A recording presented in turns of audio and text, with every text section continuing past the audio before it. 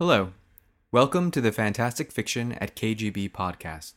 I'm Rajan Khanna. Fantastic Fiction at KGB is a monthly reading series held on the third Wednesday of every month at the famous KGB bar in Manhattan's East Village. Fantastic Fiction is hosted by Ellen Datlow and Matthew Kressel and features up-and-comers and luminaries in the fields of science fiction, fantasy, and horror. The following audio was recorded live at the KGB bar, so please excuse the various background noises, bumps in the night, and other disturbances that you might hear. It's a live reading in New York City, and anything can and often does happen. And now, on to this month's reading. We hope you enjoy the following recording, and we thank you for listening. I like to hear an enthusiastic audience. My name is Matt Kressel, and I co-host this series with Ellen Datlow, who's sitting right here. No, that's Rajan Khanna. Ellen's in Florida visiting her mom. So Rajan Khanna is our co-host tonight. And so everyone give an applause to Rajan. Thank you. We have two amazing readers tonight. We have Grady Hendrix and David Leo Rice, who are going to read for you. Before we get started with that, just a few quick announcements. Actually, we have a few more announcements than normal tonight because Ellen's away, so she had to make sure that I announced several things. Actually, no, that she has a lot of things going on. You may have heard about the new release of the Omni magazine. So those of you who are as old as I am will remember that Omni magazine was a big thing in the 80s and early 90s. When did it start? Does anyone remember it's in here. It tells you what year they started. I think it might have been the late 70s. Anyway, it's a science magazine. Everyone's like, oh, wasn't that all weird conspiracy and aliens? No, it was always a science magazine. That's what it was meant to be. So this is a collector's edition, and we're giving away three copies. So we decided to do a little trivia. Hopefully that the questions aren't too hard. So hold on, I got to get the questions out. Give me 1 second. Because I don't even remember the answers. Okay, here we go. Ready?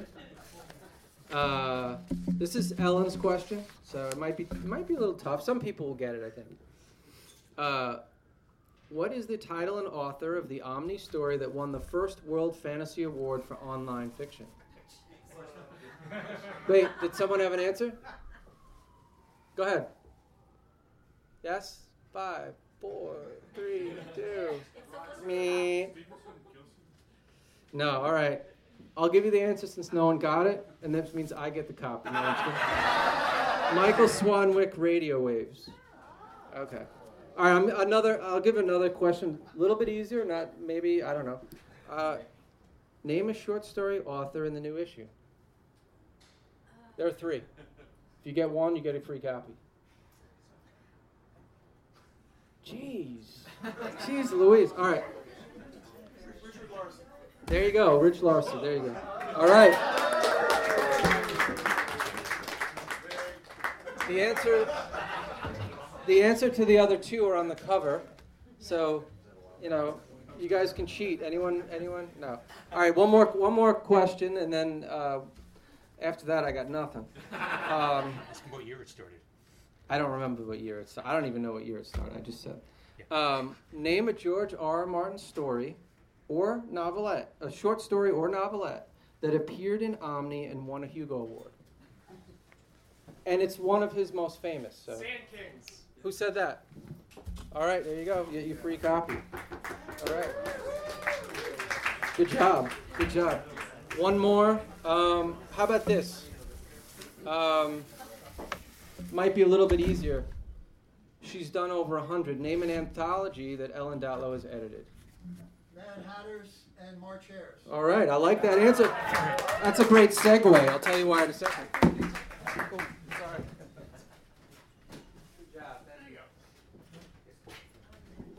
That's a great segue. So, yeah, he's a plant. It's true. No, it's not.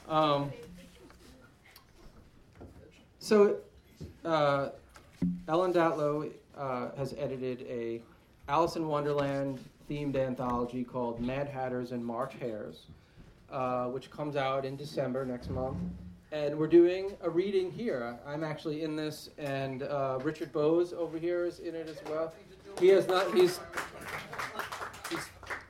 removed himself from it. Chris Dykman, Genevieve Valentine, Isabel Wilson, Catherine Vaz will all be reading here. That will take place December 18th, which is 2 days before the Fantastic Fiction reading. So just to confuse everybody, we're doing both on the same week. The Mad Hatter's Alice reading will take place on a Monday night, and Fantastic Fiction will be on the usual Wednesday. Now, I'm supposed to have books to give away, but I don't think... Is Liz Gorinsky here? She's not here yet, but she was supposed to bring some copies of Mad Hatters and March Hares to give away. So maybe at the break, if she comes, we can give those away. Okay, I think I got through all my announcements.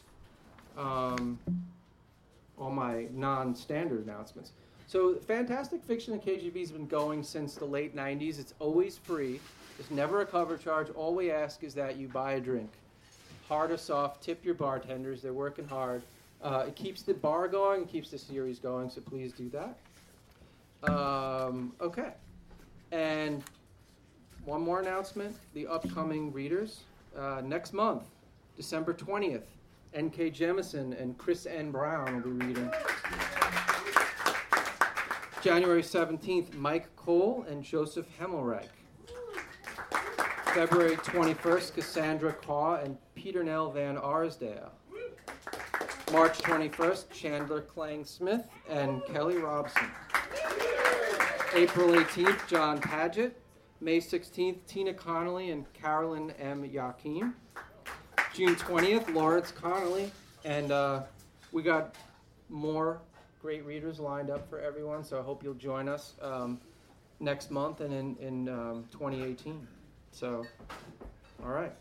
Oh, and one more announcement is that Word Bookstore's in the back with, I believe they have two of Grady's books. They have Horror Store and Paperbacks from Hell. So right by the door, Word, if you could like wave to us.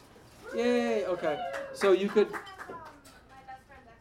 and My Best Friend's Exorcism as well. So during the break, you could go to Word Bookstore, buy a copy, bring it up to Grady, get it signed. And David Leo Rice, who's going to be our first reader, can I have a copy there? Has a room in Dodge City copies to purchase and to get signed. So, choose your wall and then come over and get it signed and meet the author and maybe make a new friend. Our first author tonight is David Leo Rice. David is a writer and animator from Northampton, Massachusetts, currently living in New York City. His stories and essays have appeared in Black Clock, The Believer, The Collagist, is that how you pronounce it? Collagist, Hobart, The Rumpus, Volume 1, Brooklyn, and elsewhere, and his animations have played at festivals around the world. A Room in Dodge City, the start of a trilogy, is his first novel. And I'm told he's going to be reading from the second book in that series. The first book won the 2016 Electric Book Award and was published this year. He recently finished a standalone novel, Angel House. Here's David Leo Rice.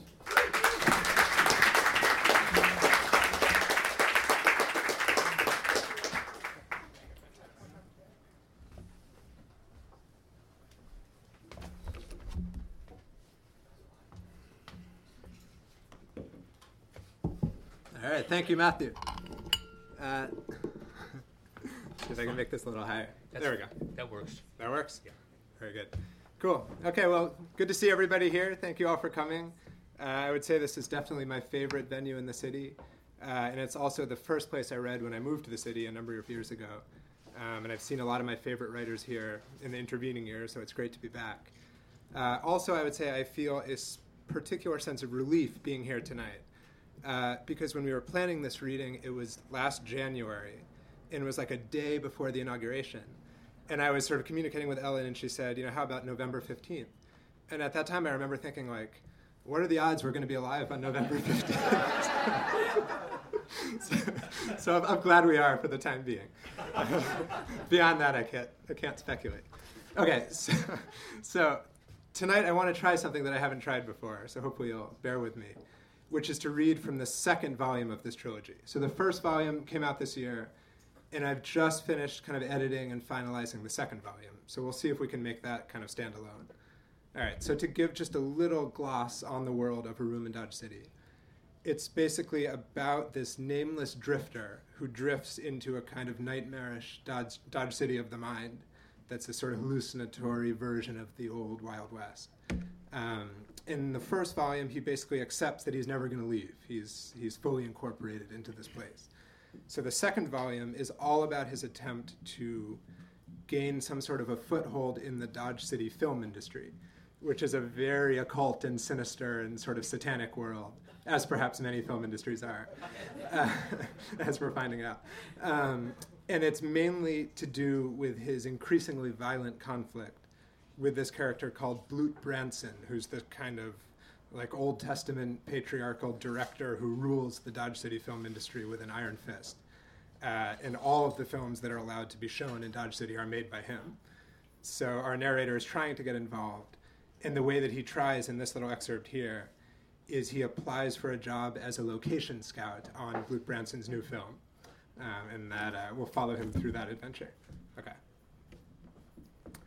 After a hot, disoriented wandering spell, I arrive at what the tourist map calls a complex of refurbished hostels, originally built by a courageous band of Civil War deserters as a failed bulwark against the creeping despair. The premises are surrounded by a giant wrought iron fence supporting a sign that reads Branson Industries in rusted metal letters.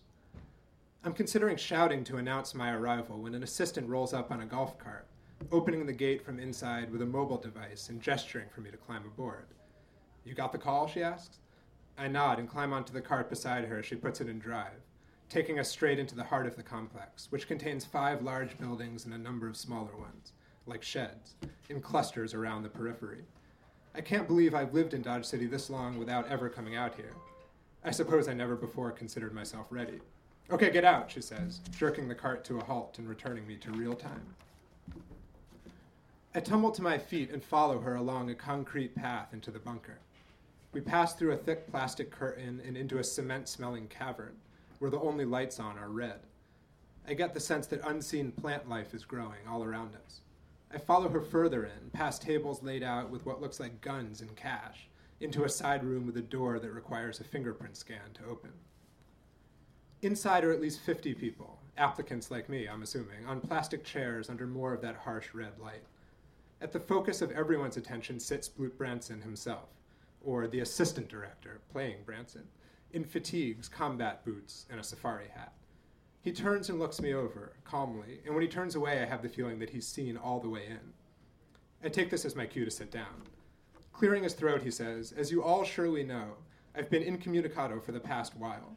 I don't care to say where I was, nor do I need to. All that matters is that I'm now ready to get back to work. The next Blut Branson film has just begun pre-production." He leans to the side to reach into his back pocket and remove what looks like a plastic hood, which he unwraps and stretches over his head, sealing it around the neck. Then he presses a button on his mobile device and blinks somberly as gas hisses down from a sprinkler and we all nod out. When I come to, I'm in a glaring white room with 6 other people. We're laid out on cots, tied up inside sleeping bags so tight we can only wriggle. "The 7 of you," says Branson's voice over an intercom, "have been selected as location scouts for my next film, as yet untitled." Good work if you can get it. The others have been let go. This is, needless to say, an immense honor. The jets leave for Kazakhstan in half an hour. Each of you will receive a written description of the location you are to find. He pauses to swallow whatever he's chewing. "I have never in my life dreamed of a location from one of my films," he continues, his voice clearer now that his mouth's empty, "and failed to find it somewhere upon the earth. What is in me is also out there. This is my brand, my claim to fame, my greatest asset." I've seen this claim made before, in the preface to Branson on Branson, Interviews with the Master. Its metaphysical hubris impressed me then, and impresses me even more now, to hear the man himself make it so boldly, free of the abstraction of print. My chronic fear of flying has been well documented, so it should come as no surprise that I require your assistance in tracking these locations down. Suffice it to say, if you find the location you've been assigned, its inclusion in my body of work will be your life's crowning achievement. You will not be credited, but you will know in your hearts when you see my film that the credit is yours, though of course no one will believe you if you say so. At this point, an assistant enters the room with a scissor, and after asking each of us if we consent to execute the job we've been selected for, we all do, cuts us free. Scout the area you're airdropped into, says the assistant, overlooking no corner, relentlessly seeking out the location described in the file you've been given. You will be fairly paid upon your return, bearing photos of the location and its exact coordinates. In a few minutes, I'm airborne, leaving Dodge City for what feels like the first time. I can't see the other planes, but I picture us all taking off like an Air Force squadron departing to bomb a distant continent, Civil War deserters finally ready to pay our patriotic dues. And, I think, not only to bomb that continent, but to pillage its natural resources, to dig them up and bring them back to Branson so that he might continue his career as a world-class visionary without ever leaving his room. I look out the window at the landmass becoming a speck until the co-pilot rushes over and shuts the blind, saying, Branson requires his location scouts to keep their heads clear until arrival at the designated site. Finding a Branson location is as much a matter of tuning one's inner landscape as it is of scanning the outer. May I suggest a sleep mask?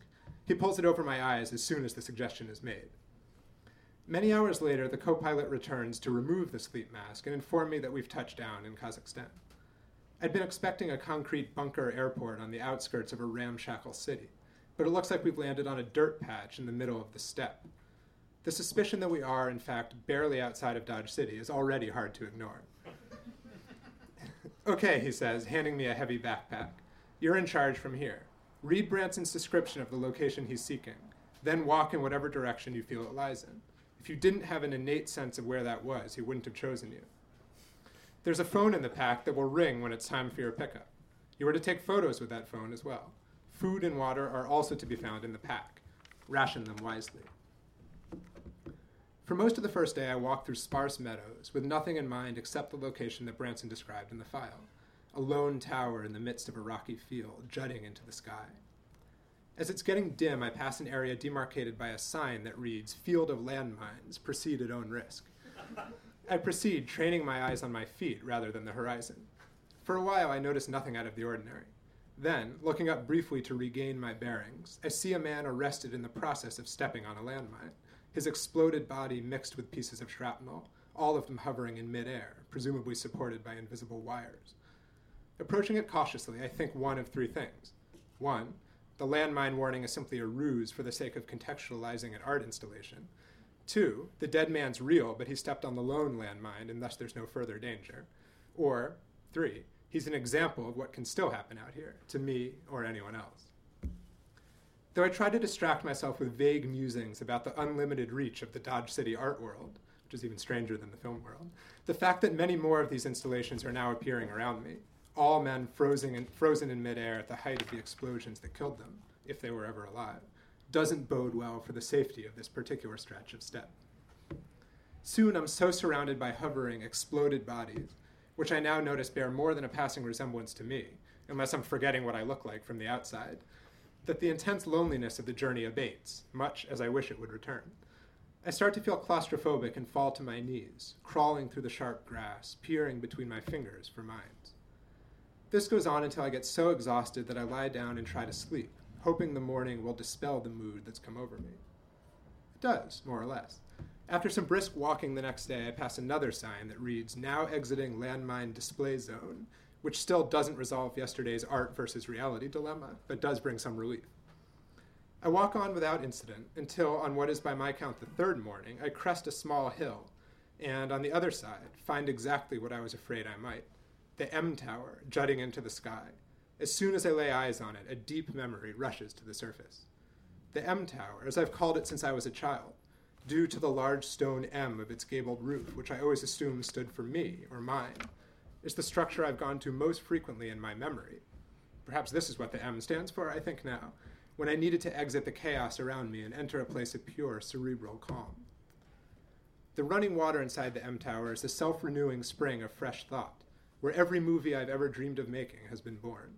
I've spent whole days in here, drinking from the faucet on the top floor, looking out over a vast inner landscape absolutely identical to the one I'm standing in now. Am I in my own mind, I wonder? Have I gone nowhere but deeper in? If not, how did Branson find this place inside me? What did he do to me while I was gassed? My skin crawls. Nothing feels more important than protecting the M Tower from Branson's influence. It's not his to steal, I think, my voice regressing to that of a child in my inner ear. But what's the alternative? Trudge on into deeper and deeper step until my supplies run out? I imagine answering the phone when it rings and lying, telling Branson's people that there's nothing out here. I reach into the pack and take out the phone, put it to my ear, and practice saying just this, but all that come out are stammers.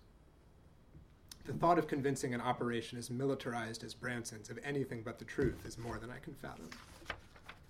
So, to keep from hyperventilating, I sit down and feel the M Tower's shadow wash over me, cool as the sheets on my childhood bed, when I'd spend my 3:05 to 3:15 nap doing nothing but dreaming about movies.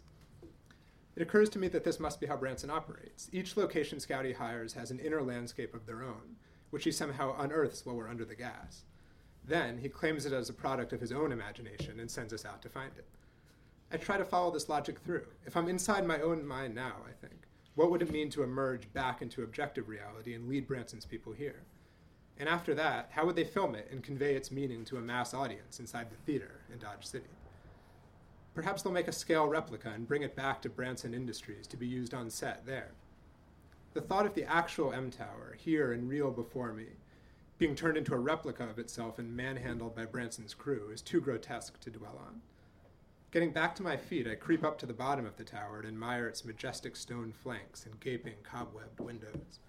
Bowing my head in reverence, I go in.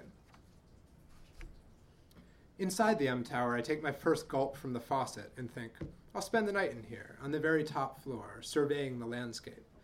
If, in the morning, I still can't bear the thought of surrendering it to Branson, I'll prepare to take radical action then. When I've exhausted myself pacing the upper levels and thinking these same thoughts over and over, I either fall asleep and begin to dream, or fall into a waking trance in which my subconscious takes over. Either way, I feel as though I'm finally seeing the M Tower for what it is.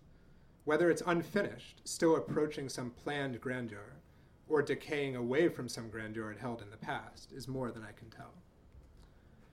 A shadow of its past or future self, I think, just like me. The synthesis immediately rings true. One way or another, for better or worse, I think, the M Tower and I are inseparable. One expresses through architecture what the other expresses through biology, and, perhaps, a soul. My perspective zooms out until I can see us both, one inside the other, like nesting dolls, a homunculus in a shell that in turn serves as its own homunculus, which in turn, etc. There is something, though, that we can't see, neither the man in the tower nor the tower in the man. Some more cohesive vision is withheld from us as the sun goes down over the vast Kazakh steppe, and the chirping of crickets and the dusty winging of bats fills the soundtrack. If only, we think, the sun would rise in the morning onto a slightly different world, or if a slightly different sun would rise over the world we think we know, some fruition would surely be possible. Some means of seeing far enough inside myself, or all the way beyond myself, such that I would no longer waste my days and years in the half-hearted attempt to work for someone else, but would rather come at last fully into my own. If I could only find the right window, I go on thinking, out from the M Tower into the astral landscape beyond, or else perhaps a hidden staircase within, leading all the way down to the vault or the altar or the catacombs, then there, hidden, would be what I'm lacking. The knowledge, the insight, the stamina to hammer into the world the movies that have lain latent in me for too long, rotting in Branson's shadow.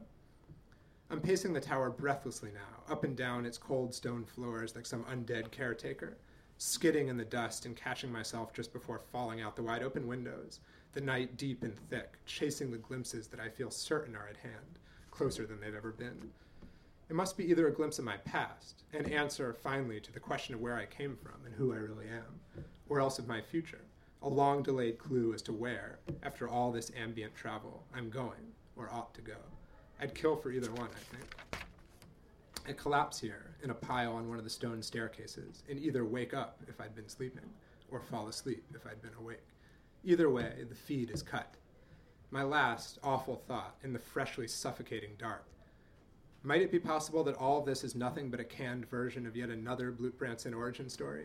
One more myth among so many thousands, of how the great man came to be, and why his greatness, as if I didn't know already, so infinitely outstrips my own.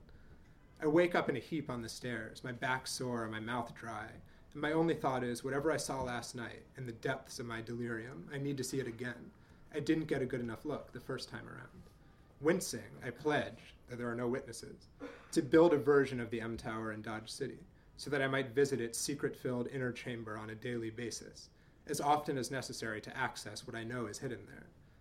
Somehow, I think, with a little luck and a lot of work, the truth about me will not remain buried forever.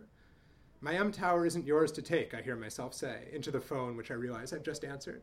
Unless you kill me, I'll find a way to rebuild it. As soon as these words are out of my mouth, Branson's agents parachute down from the sky and gag me with an ether rag, then load me into an armored truck as I'm passing out. All right, and this last little section is called Dead Ringers 2, so hopefully some of you have seen the first one. The next time I come to, it feels like years later. I'm in a bed with a blanket pulled up to my chin, and though I don't reach my hands up to check, a tightness that feels like a swimming cap on my head. In front of me is a combined TV VCR unit in a wall-mounted frame with an empty VHS box on top. The box says Dead Ringers 2, a David Cronenberg film, though I have the queasy feeling that it's actually a Blut Branson film, designed, like all of them, to reassert his dominance over world cinema. Still, I fall right in, as I always do with Cronenberg films, even apocryphal ones. This one involves the same twin duo from the original, again played by Jeremy Irons, though by this point he looks well on his way to aging into a poor man's Jeremy Irons. In this scenario, the twins are film professors at a shoddy rural college, sort of a Miskatonic University vibe, perhaps even on the same set as the Reanimator. As in the first Dead Ringers, the twins make sure that only one of them is ever seen at a time, so as not to let on that they aren't the same person. Their skeezy, obsessive angle is to sleep with as many students as possible, same as in the original. And here I begin to wonder if perhaps this is the original, questioning my memory of that film taking place in a gynecology clinic in Toronto, though this is exactly the kind of wormhole-bound thinking I've been trying to train myself to nip in the bud. The heart of the drama, once the film has established its premise, is the problem of one twin growing more infatuated with a certain student than the other twin wants him to be, and by extension less infatuated with his twin than their symbiosis requires. In this case, it's a goth girl with a very conspicuous nerve disease. Like the worst case of shingles ever contracted, her nerves have grown outside her body and are hanging down her face like a mane of dreadlocks. I picture her being played by Rob Zombie's wife, Sherry Moon Zombie, but even in my semi-delirium, I'm fairly certain this isn't the case. A poor woman's Sherry Moon, I think. One twin wants nothing to do with her, but the other, either locating a genuine fetish in himself alone, or else simply eager to torment his twin by acting on a non-shared desire, tries to seduce her anyway.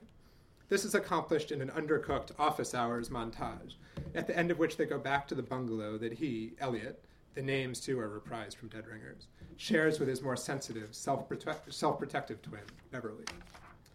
While Beverly sleeps in the spare bedroom they call the nursery, Elliot has sex with the goth girl, whose name we learn is Chloe, a double major in post-structuralist film theory and Japanese, in the bathtub.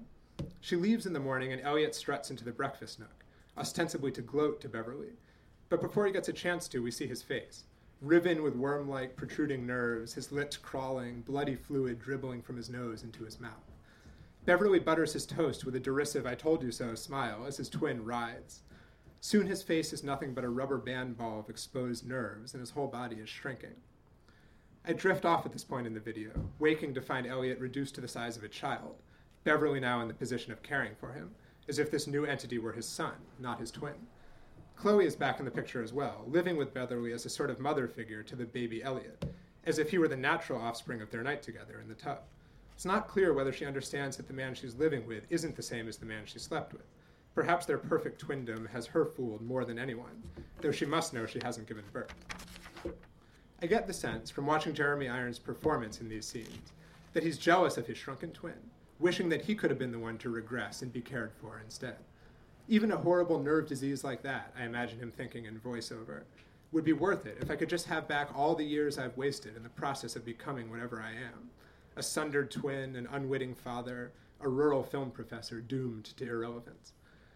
I can't help hearing Cronenberg himself likewise wishing he could have back the gory, sleazy years of his youth. If I could just get myself back to the 80s, I think, pretending I'm him, and make Videodrome and The Fly and Dead Ringers again, just one more time, I nod off, wondering what I'd do if I were Cronenberg, granted permission to return to the 80s for one day only. When I wake up, Blut Branson's leaning over me with a scalpel in one hand, shining a laser pointer in my eye with the other. This dislodges a new, frightening supposition. just as the tape begins to auto-rewind. What if I've been shown this video as a form of infantilization before my true reckoning with Blut begins? A sort of video anesthesia, a forced regression to my own helpless infancy, same as the twin on screen. As he scours my eyes and gums with the laser pointer, the phrase that moves sluggishly through my brain is softening me up, softening me up. He's been softening me up. I'm still thinking this as he focuses the laser pointer someplace behind my left ear and makes the first incision with the scalpel. It doesn't hurt. I know I should be grateful, but all I can access is terror when I think of what I should be feeling and can't. Perhaps, somewhere in the course of watching the film, my nerves were likewise pulled out of my body, I think, aware that the scalpel's inside my skull now, digging around, erasing my memory of this whole episode, uprooting the M-Tower so thoroughly that when I wake up, I won't even know that it's gone.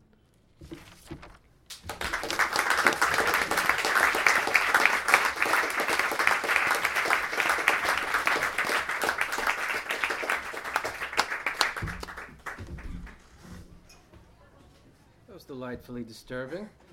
Is that in the new the follow-up to It's A in the Room in follow-up. Dodge? It's in the second one. What's the second one called? I think it's just going to be called the Blut Branson story. The Blut Branson. So it's All all right. about his So ongoing war with this character.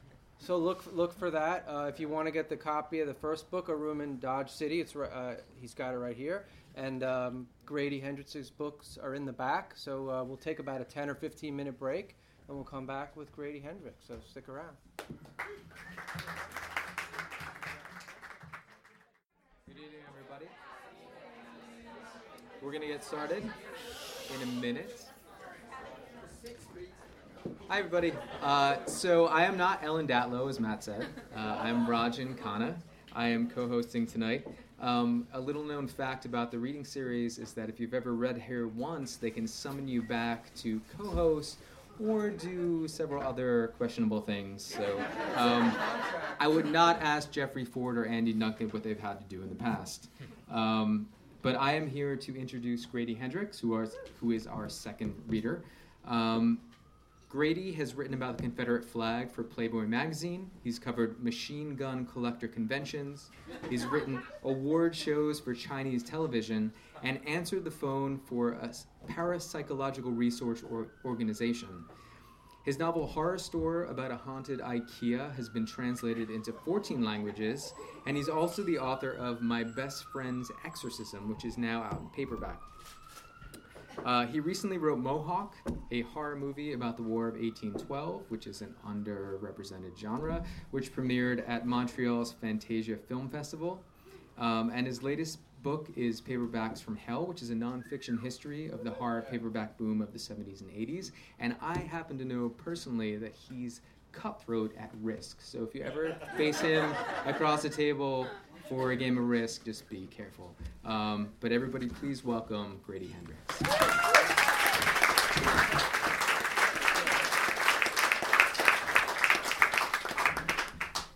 I'm a long-time attendee, first-time reader. But I wanted to just make one quick announcement, which is that Paperbacks from Hell, it's a history of the horror paperback boom in the 70s and 80s. And I do a live version of it that involves songs and lots of slides. And I'm doing that on Tuesday, December 5th at FIT, which is on 28th Street and 7th Avenue.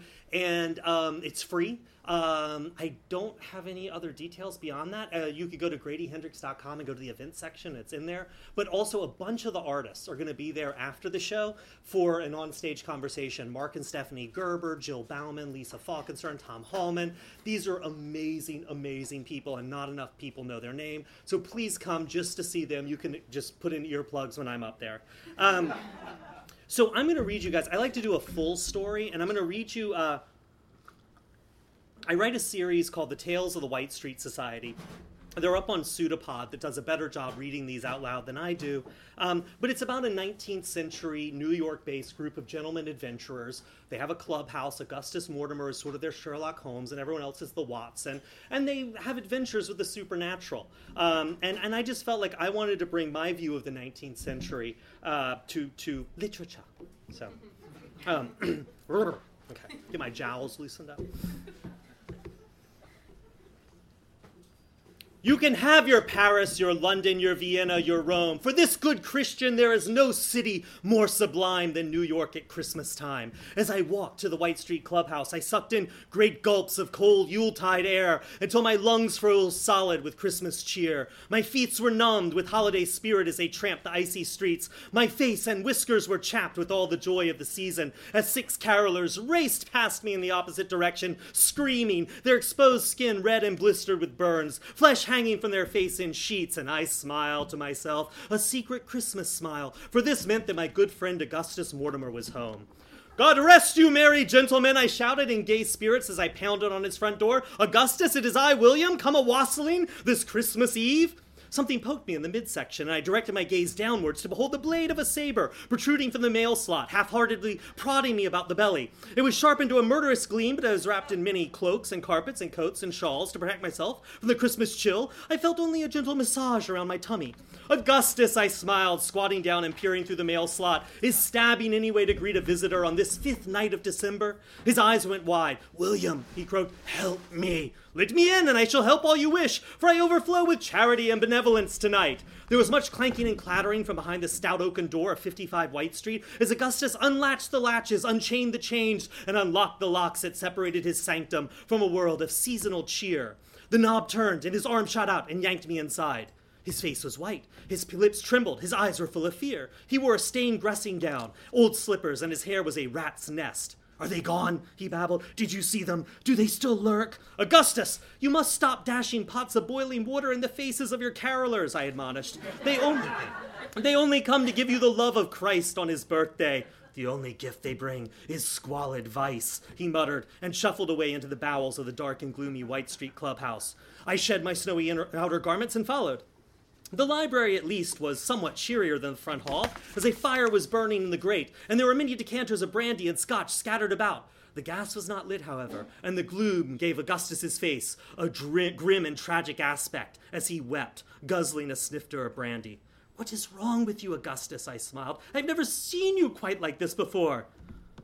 Does not every vassal shake and tremble when his dread master returns from the hunt? This time of year, the city's patron saint, the dread St. Nicholas, hies hither in his monstrous carriage, drawn by ferocious reindeer, the shitting, screaming hell beast of Lapland.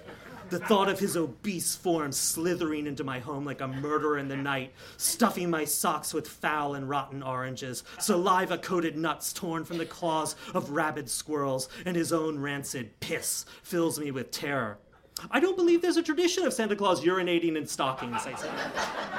The man's a monster! Who knows what he will do? Why else would he cram himself down our chimneys when we have perfectly good front doors, bound by no laws save his own, judging us naughty or nice in some kind of secret tribunal, respecting no national borders? Who knows what filthy diseases his nasty reindeer carry on their hooves? Who knows what plagues lurk in his lice-infested beards? Why this obsession with children? Why?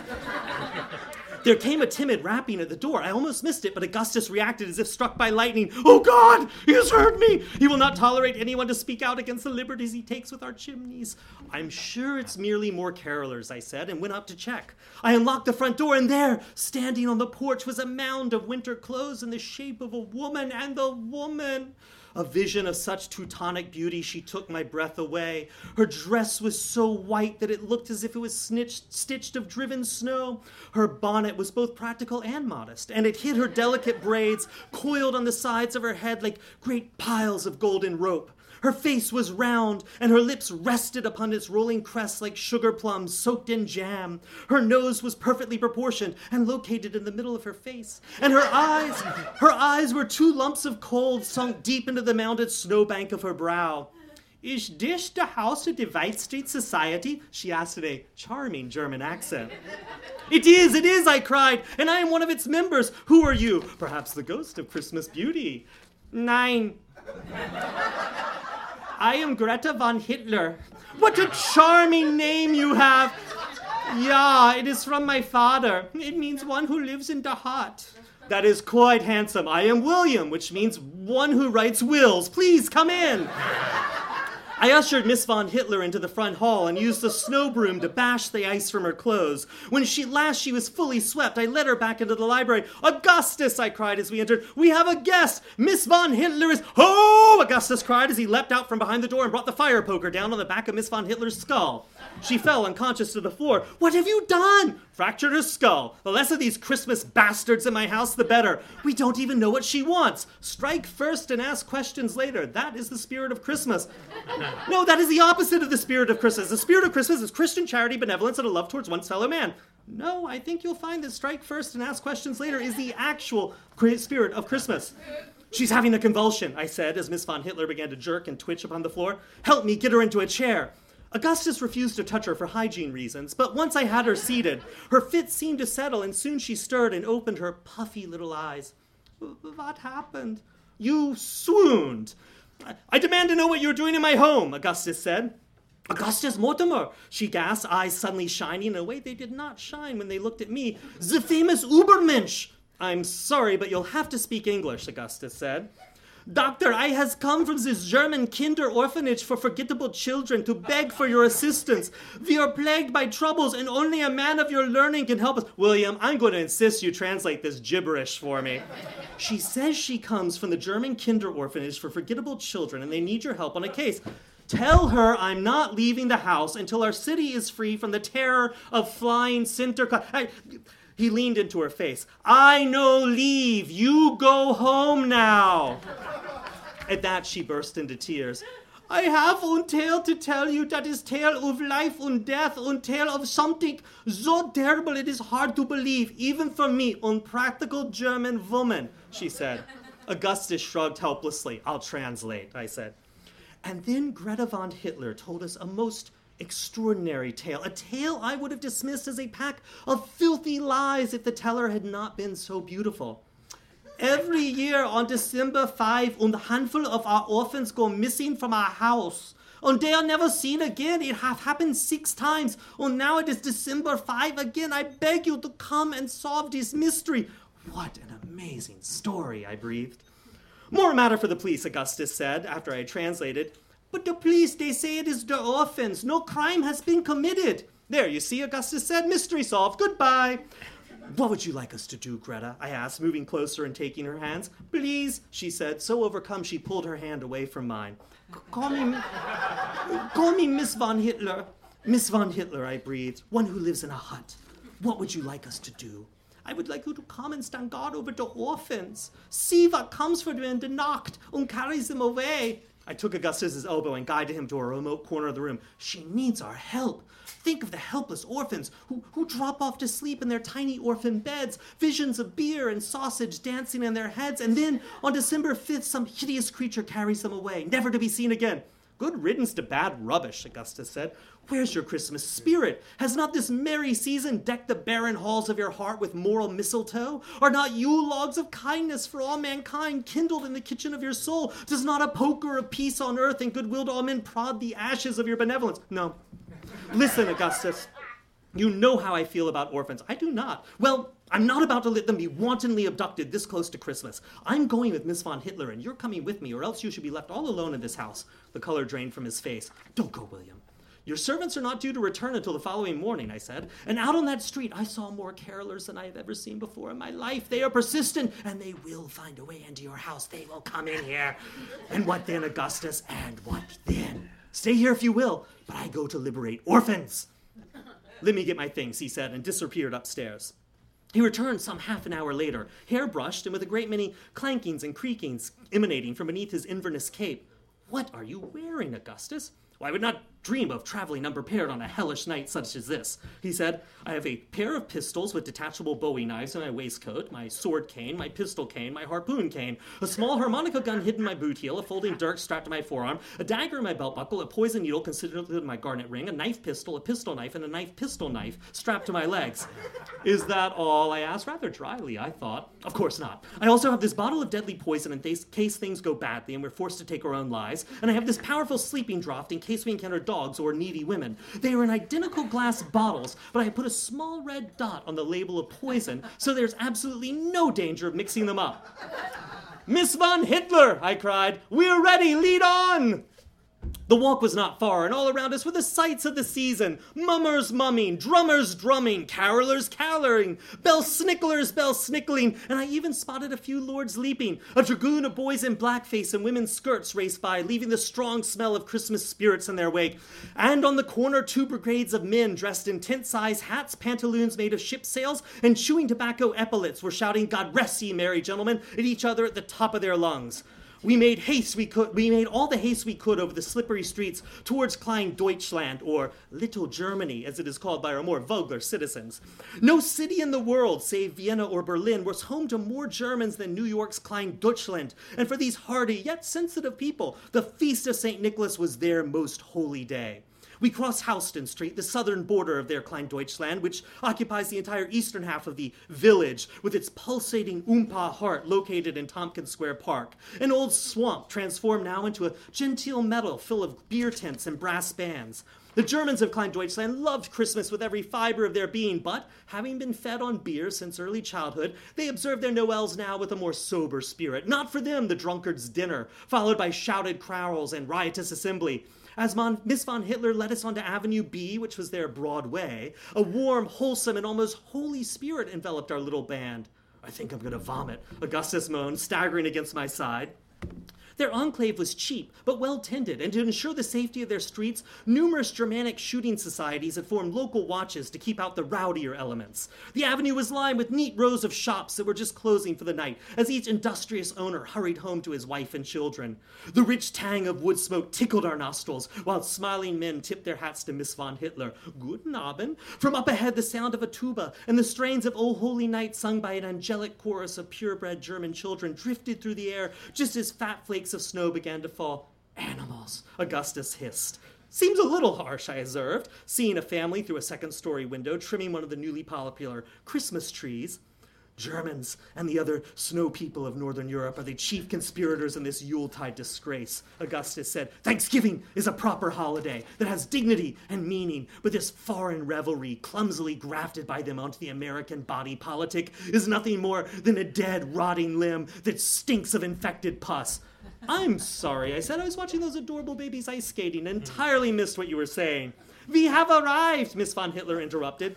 She led us up the steps of a neat brownstone building dusted with powdery snow. The door opened, and we entered a world of warmth, good-natured tumult, and delightful confusion. On our left were 30 pegs, and from the 30 pegs hang 30 coats belonging to the 30 orphans who called this place home. From the parlor on our right, we could hear their voices as they chanted their lessons, and from the back of the house, we could smell buttery pastries baking in their ovens.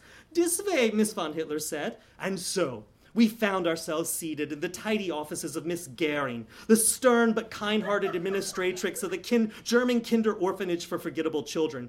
She was an older woman, and years of kindness and wide smiles had given her an aspect as lined and worn as an old apple that has fallen out of the barrel and rollen away into the corner of the basement, only to be discovered years later, perhaps to be remarked upon as resembling the face of a kindly administratrix of a German orphan asylum. "Welcome," she said. "Perhaps you can see the fear upon my face as I welcome you." I looked closely, and indeed I did, nestled in her folds and wrinkles. "It is this Nacht, this internal Nacht." "What is it about this Nacht that worries you?" I asked. She began to weep. "Oh, so much tragedy. I became the administratrix of the German Kinder Orphanage for Forgettable Children almost 20 years ago. Then I was a beautiful girl full of hopes and dreams, like Miss von Hitler is now. Of course, I missed the beauty of the Rhineland, but I thought that America was a good place to live for we German peoples, apart from the race mixing. But 15 years ago, our dreams have turned into the nightmares." "That is because of the spicy sausages you enjoy before bedtime," I said, injecting a little medical knowledge into the conversation. "Some 15 years ago, the first child went missing on this Nacht. Little Wolf was a naughty boy, but full of high spirits. Often we wished he would die or perhaps lose the use of his tiny legs so that he would settle down and stop his pranking. But it is hard to be angry at Rolf because the child has a smile like an angel. Then on this Nacht, he settled into bed with the other orphans, and after we have retired to our bedchambers, we heard a great clatter. When we raced upstairs ready for the spanking of the Rolf, we find his bed empty. The other orphans see nothing, and our orphans are many things, but they are not liars. Ever since then, we are losing children on this Nacht with great promiscuity. De lose 1, 3, even 5 every year without fail, and have been so long that we regard our noble duty as being like the work of the fishmonger. Sometimes the stock spoils. But Miss von Hitler, she is right. Orphans are not like the rotten fish. We must stop this loss of an inventory. When we heard about the adventure you did into Chinatown, we decided to contact you and beg for your assistance. I have no idea what she's saying, Augustus said. After I repeated the words of Miss Goring to him slower and in English, he lapsed into a thoughtful silence. So it is always on this night, he asked. Always. Well, it is the feast of St. Nicholas tomorrow, Augustus said, a day of judgment and reckoning for children when they place the Nikolaus Stiefel, or the St. Nicholas boot, outside their door and pray is filled with oranges and candy when they awaken, rather than the Nicholas Vroot, or a large tree branch, which indicates to the community that they are a disgusting child who deserves only beatings. It is a day for the eating of Stutenkerfel and the singing of songs in praise of Sinterklaas. I looked at Augustus in wonder. For a man who professed such contempt for Christmas, he knew a lot about it. Know your enemy, William. Know your enemy. Tell me, Miss Gering, are you perhaps from the Tyrolean region of Austro-Bavaria? Yeah, near the border of Salzburg. She says she's from near the border of Salzburg, I repeated.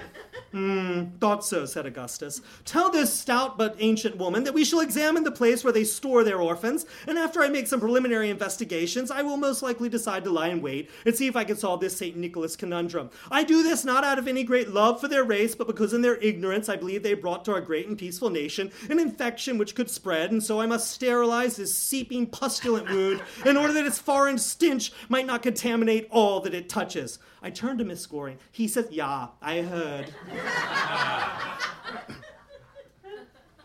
Miss von Hitler took us upstairs to see the room in the attic where the orphans slept. It was a long chamber with a jolly fire crackling on the hearth and 30 tiny beds, each made up with snowy white sheets and each bearing a colorful patchwork quilt folded neatly at its foot. Underneath each bed was an identical bedpan stacked on top of an identical footlocker, no bigger than a loaf of bread, containing all the tiny possessions of each tiny orphan child.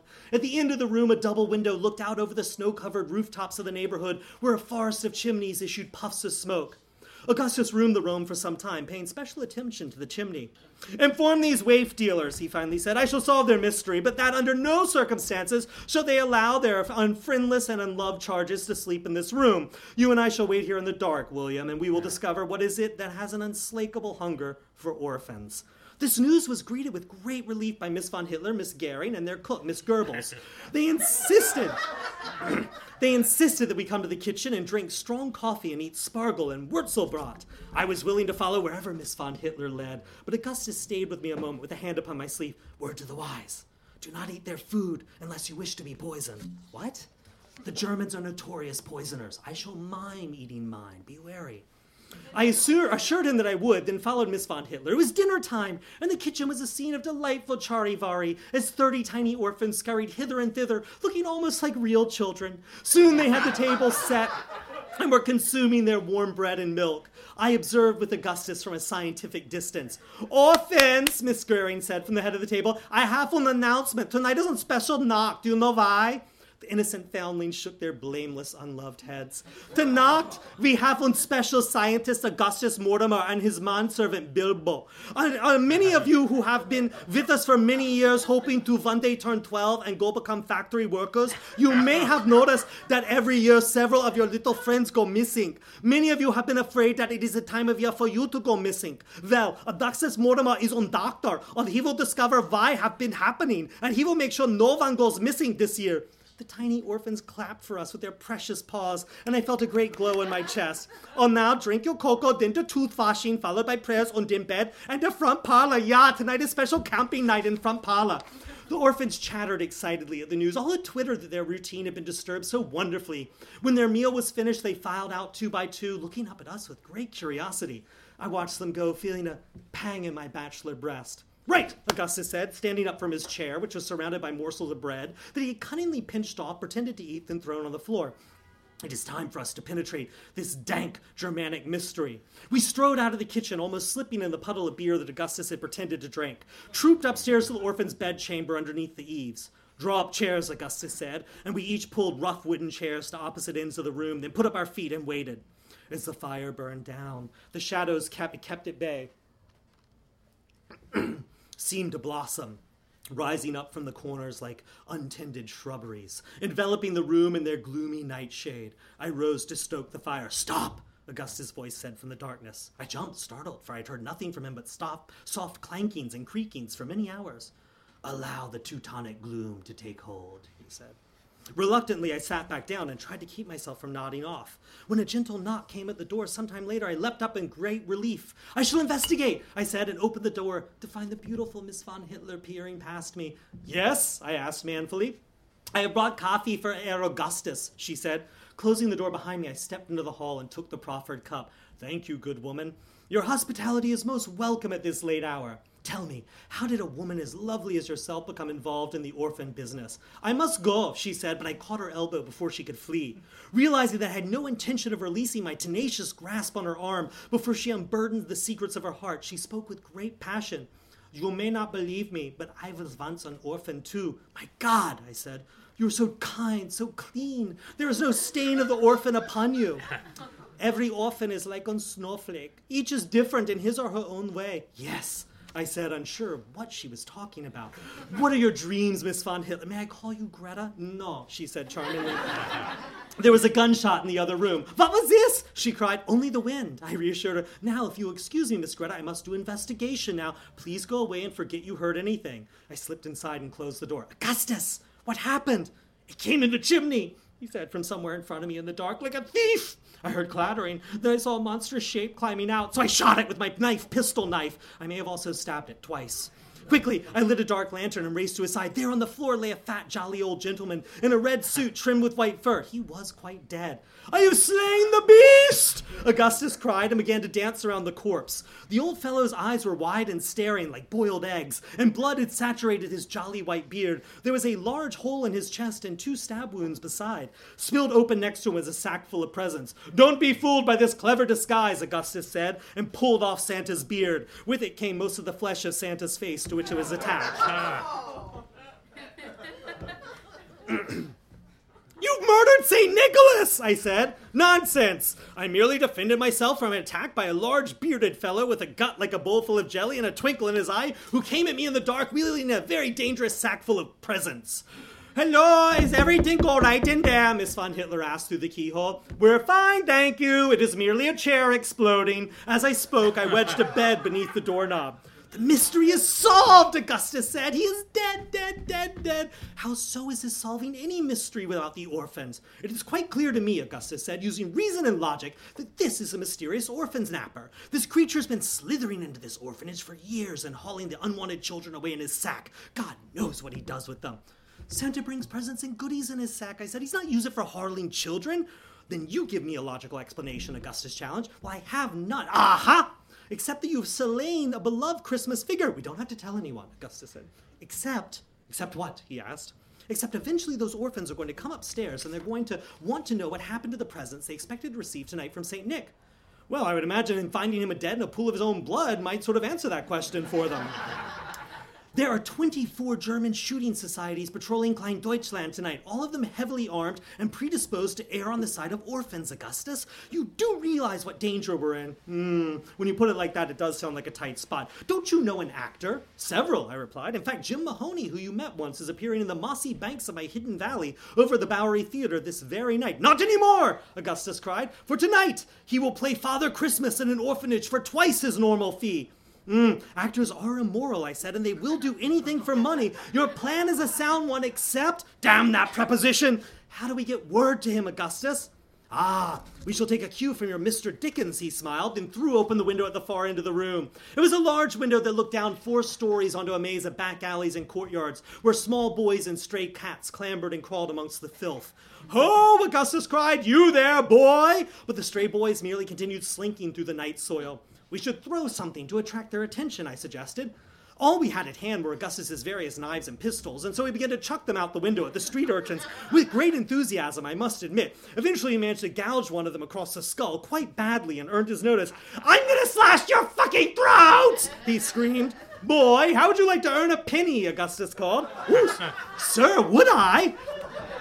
"Run to the Bowery Theater and fetch Mr. Jim Mahoney from backstage at the mossy banks of my hidden valley. Let nothing stop you, for we require him here most urgently." Just that, said the boy. For a whole penny? Do I have to kill him, sir? Make it look like an accident, sir? Burn his body and bury the ashes, sir? No, just bring him back, Augustus said, sawing a penny in two. He tossed down one half. You shall get the other half when you return. The shabby child picked up the penny, bit it, saluted us smartly, and disappeared down an alley. Now, Augustus said, we have much to prepare for and very little time in which to do it. By the time the boy returned with a reeling Jim Mahoney, we were ready. I had to admit Augustus's plan was sound, but so incredibly complex that one mistake could jeopardize everything. Impressively, he was even prepared for the eventuality that Mahoney would arrive drunk and therefore unable to scale the building unassisted.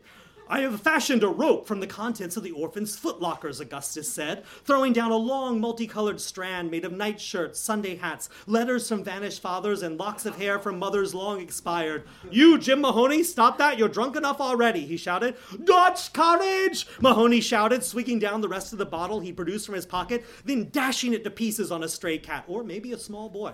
For another halfpenny...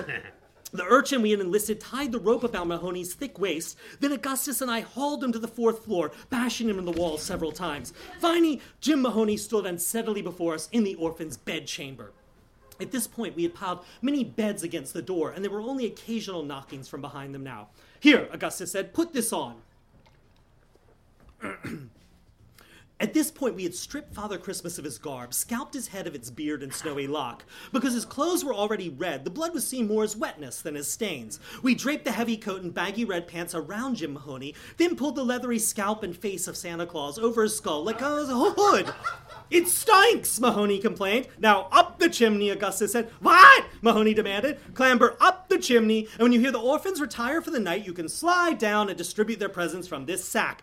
They'll be very, very happy. And for you, sir, he pressed a $5 bill into Mahoney's hand, and there's another one of those waiting for you when you present yourself at my home tomorrow afternoon, Augustus promised, after you've given these tiny orphans their visit from St. Nick. Mahoney mumbled from behind the flayed face of St. Nick. Now up you go, Augustus said. Mahoney contemplated the fireplace for a moment, but since he desperately needed $10 to finance his one-man show, Shakespeare's Dogs, he was soon clambering up it most adroitly. It's warm up here, he complained. Almost there, Augustus said. There you go. Now wait 1 hour before sliding down. Now, Augustus said, turning to me, let us restore this room to its previous state, then go and inform the hausfrau that all is well. Because we had separated Santa's body that Augustus had shot into various parts and hidden the pieces inside the only containers available, we were careful to make sure that the orphans' little beds were back in place and everything was stowed ship-shape so they would not have any cause to open their tiny footlockers before morning. Don't worry so much, Augustus said, slapping my back. They could think of it as an impromptu anatomy lesson. I would have thought myself king for a day if I was a boy and received such a gift.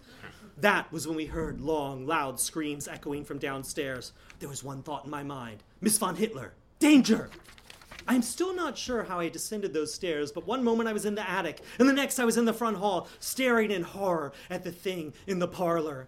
The orphans had made little nests for themselves out of woolly blankets and nuzzled down for the night in front of the flickering fire, while Miss von Hitler and Miss Goering kept watch over their adorable slumbering forms. It was a vision of peace and serenity, except for this vile abomination, which stood in the middle of the room, while screaming orphans dashed about its feet, or rather its foot. For one of its black feet was human in form, while the other was a cloven hoof, as horny and hard as any goat's. The hoof and the foot alike terminated in hairy ankles, and the hairy ankles became hairy legs, and the hairy legs terminated in a hairy, thick trunk, which belonged to the most hideous and hairy creature I had ever seen.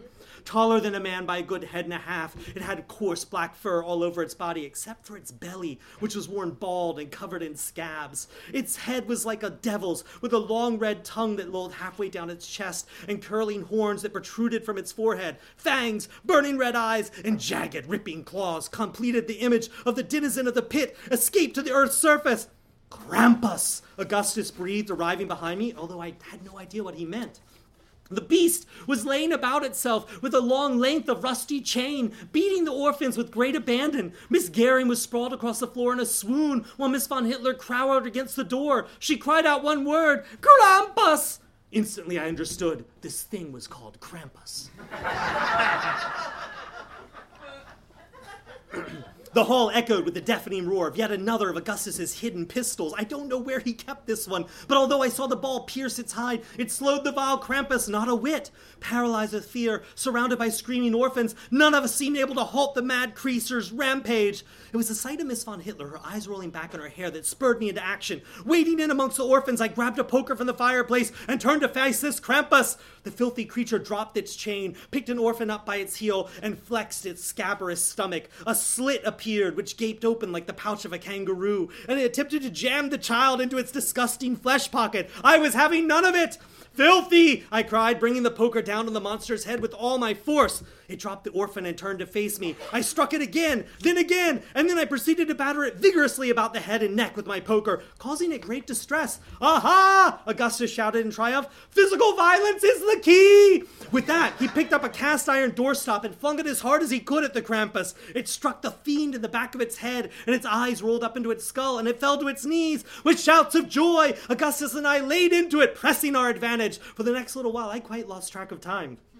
Soon the screams of orphans changed tone and tenor, and I stopped my work and looked around. Augustus was still bringing the doorstop down repeatedly on the jelly he had made of the thing's skull, and the Krampus now mostly resembled a boneless pile of wet, bloody carpet. I pushed it with my toe, but it did not move. Augustus! We've won! We surveyed our handiwork. Miss Garing and Miss von Hitler had stopped screaming some time ago. Now they were attempting to comfort the sobbing foundlings who were splattered head to toe in Krampus gore. I thought personally we both struck quite the manful image decked in the entrails of our opponent, but Miss von Hitler seemed more interesting in the whimpering of these children. Their children, Augustus proclaimed, that is how we Americans deal with intruders in our homes.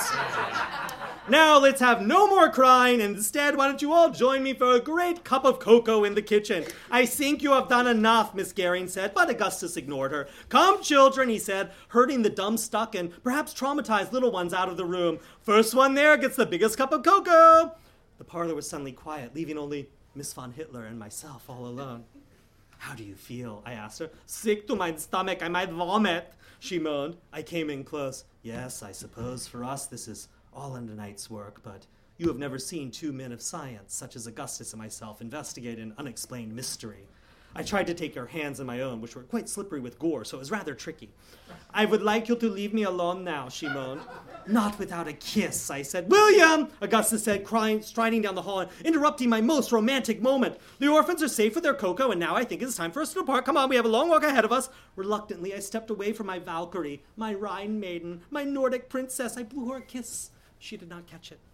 Miss von Hitler, Augustus said, bowing over her hand and clicking his heels, you will find that when the orphans return upstairs, they might have a very special visitor soon, one who will erase all memory of these unfortunate incidents from their tiny minds. Good evening to you and to all a good night. With that, we strode out of the German Kinder Orphanage for Forgettable Children and walked up the street. Well, that was a good night's work, William, Augustus said, taking my arm. What was that creature, I asked. That was, if my German folklore is correct, a Krampus. Who or what is a Krampus? From the Tyrolls, Augustus clarified. The Krampus is a demonic figure from Germany's pagan past. On the feast of St. Nicholas, it rides along with that bearded Christian gentleman. But whereas St. Nick passes out presents to the good children, Krampus terrorizes the bad ones, distributing beatings with its chain, and so on. Occasionally it carries a child away in its horrifying skin sack. For what purposes?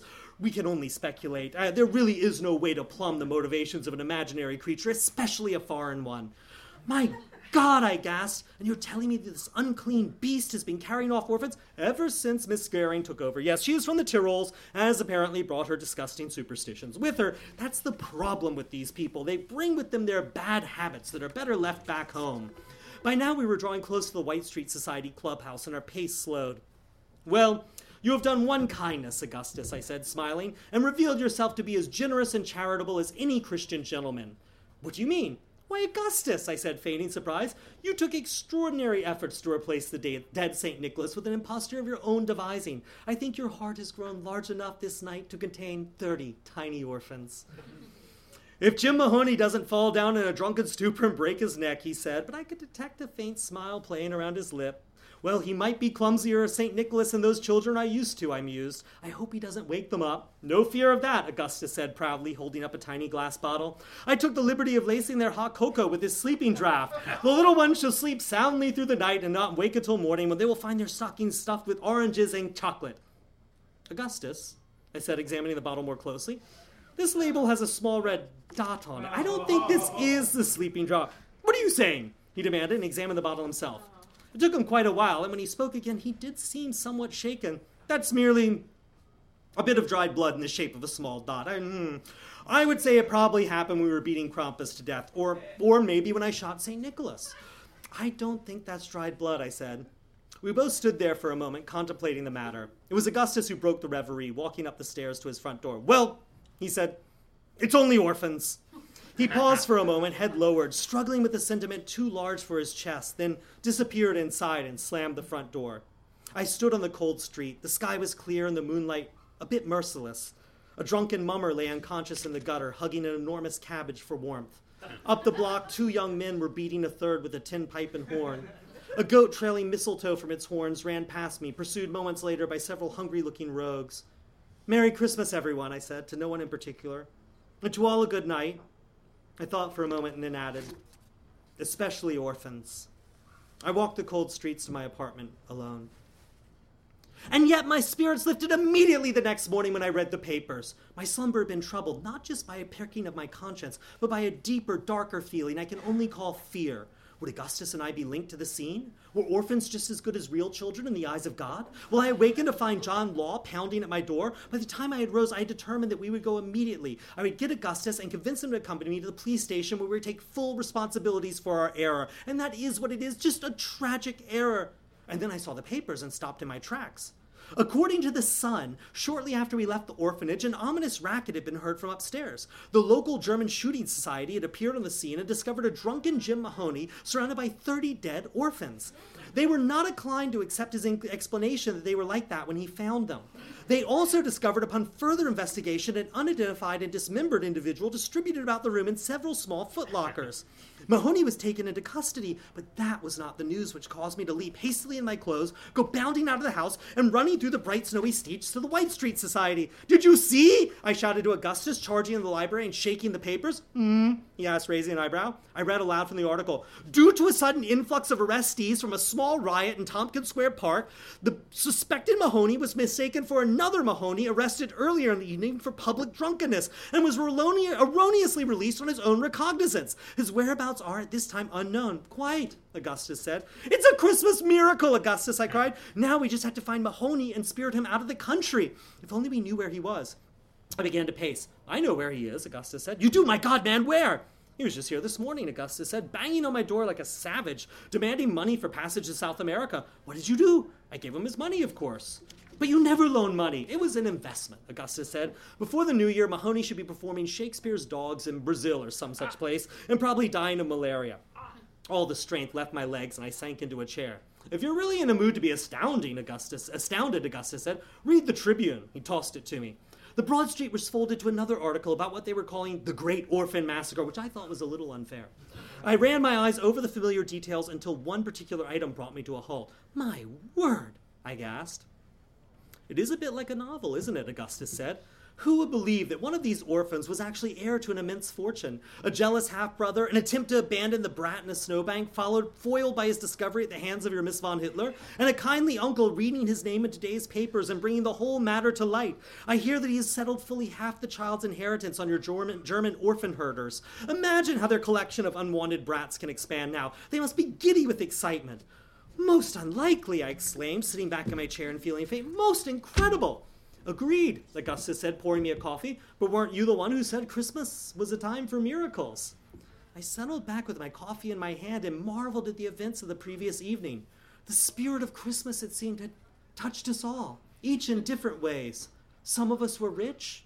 Some of us were dead. Some of us were on a steamship to Brazil. And some of us had avoided prosecution for manslaughter. Merry Christmas, I said to Augustus, for it seemed the proper thing to say in such a situation. He mulled this over for a moment, and then I saw the light in his eyes change as if some shade had fallen away. He lifted his head and smiled at me, looking for all the world like a child on Christmas morning. Yes, he replied, it is quite merry, isn't it? Merry Christmas. And that is how Augustus Mortimer came to know the true meaning of Christmas. Thank you.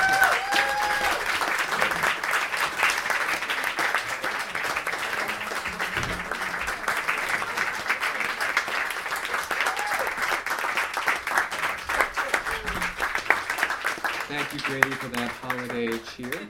I would just like to remind everybody that Grady's books are available, all three of them, back at that end of the room, and David's books are available up here, so you can get them. You can buy them. You can get them signed. Is that Liz I see in the back there? Do you have books, Liz? Is that was the rumor? So I think. I don't know. Do you still want to do the giveaway?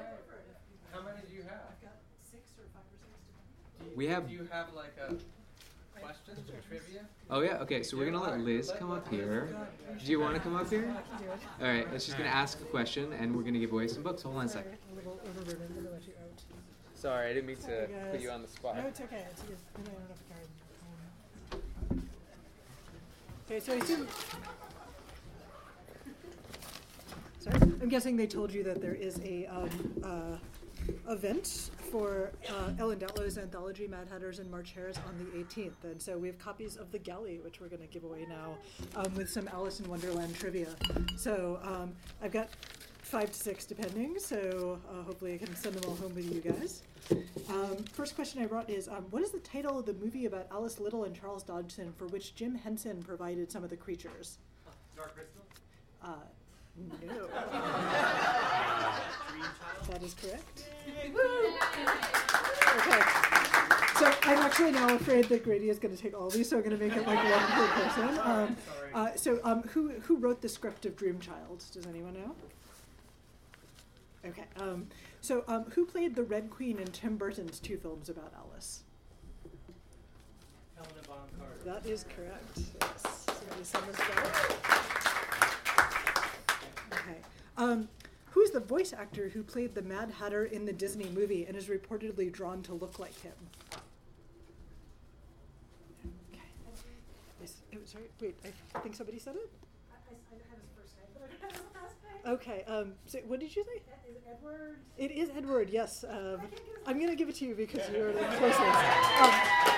It's Edwin. Okay, I swear these are not actually all film related, though. That was the easiest ones to find online. Edwin. So who is the writer of the popular psychedelic era song inspired by Alice in Wonderland? Jefferson Airplane. Oh, well, the writer, the actual. Yes, that's correct. Sorry, Grace Fork is the answer. Finally, what is the name of the theatrical troupe currently producing an immersive Alice in Wonderland adventure in NYC? The name of the troupe, do you know? If you don't know, I'll give it to you for now. It's not Punch Drunk, no.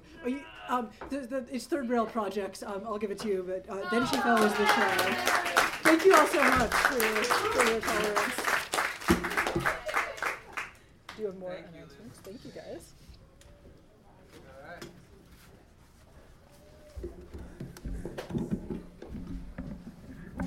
Thank you, Liz. Thank you, Raj.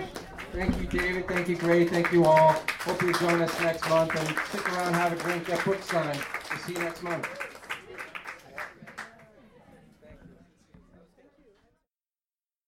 You have been listening to the Fantastic Fiction at KGB podcast, recorded live at the KGB bar. We hope you enjoyed what you heard, and we thank you for listening. We also wish to thank Gordon Linzer for providing the audio, and Rajan Khanna, that's me, for the introduction and farewell. And always, thanks to our many fans of Fantastic Fiction at KGB for supporting us all these years. See you next month.